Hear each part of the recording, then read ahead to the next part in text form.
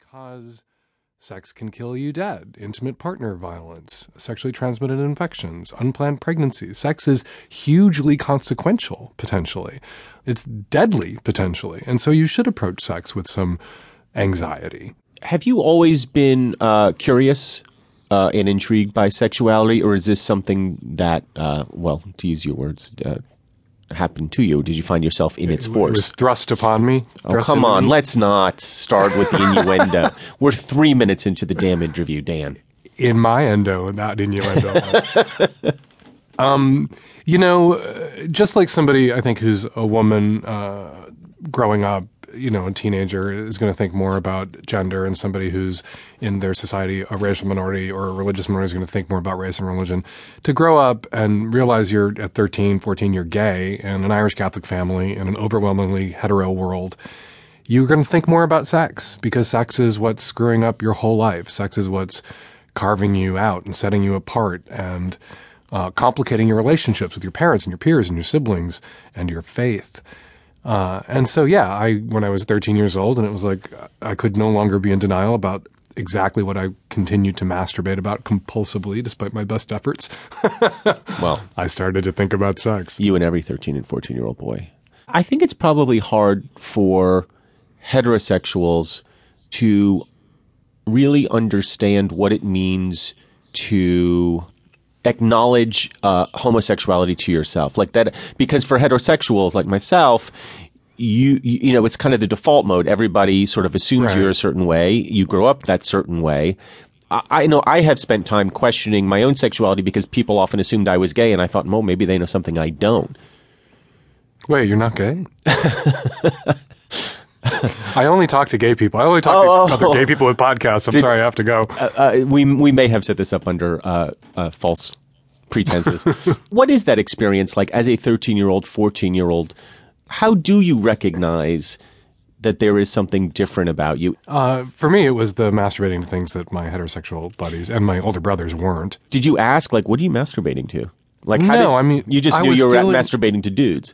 And to the wrong thing. I was stealing my brother Billy's Penthouse magazines for the articles. And I knew that was a trope and a joke. Like, I read Playboy and Penthouse for the articles. And I was literally stealing his Playboy and Penthouse magazines and reading them. Right. And, Penthouse occasionally would have a dude in the frame with a naked lady.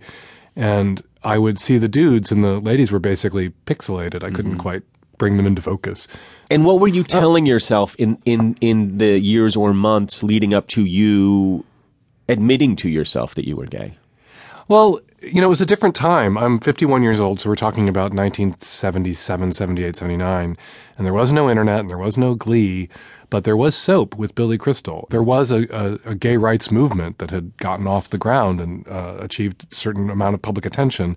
And Harvey Milk and gay rights activists and gay pride marches and a lot of cultural panic. And were you aware of that stuff as a kid? Oh, yeah. I was hyper aware of it. Harvey Milk gives that famous speech where he says, you got to give him hope. And what he describes is there's a kid out there who realizes he's gay and figures he has two options. One is suicide and the other is to live a life in the closet. Somewhere in Des Moines or San Antonio, there's a young gay person who all of a sudden realizes that he is gay, knows that if the parents find out, they'll be tossed out of the house. The classmates would taunt the child, and the Anita Bryans and John Briggs are doing their bit on TV, and that child had several options. Staying in a closet, suicide, and then one day that child might open a paper and it says homosexual elected in San Francisco, and there are two new options. The option is to go to California,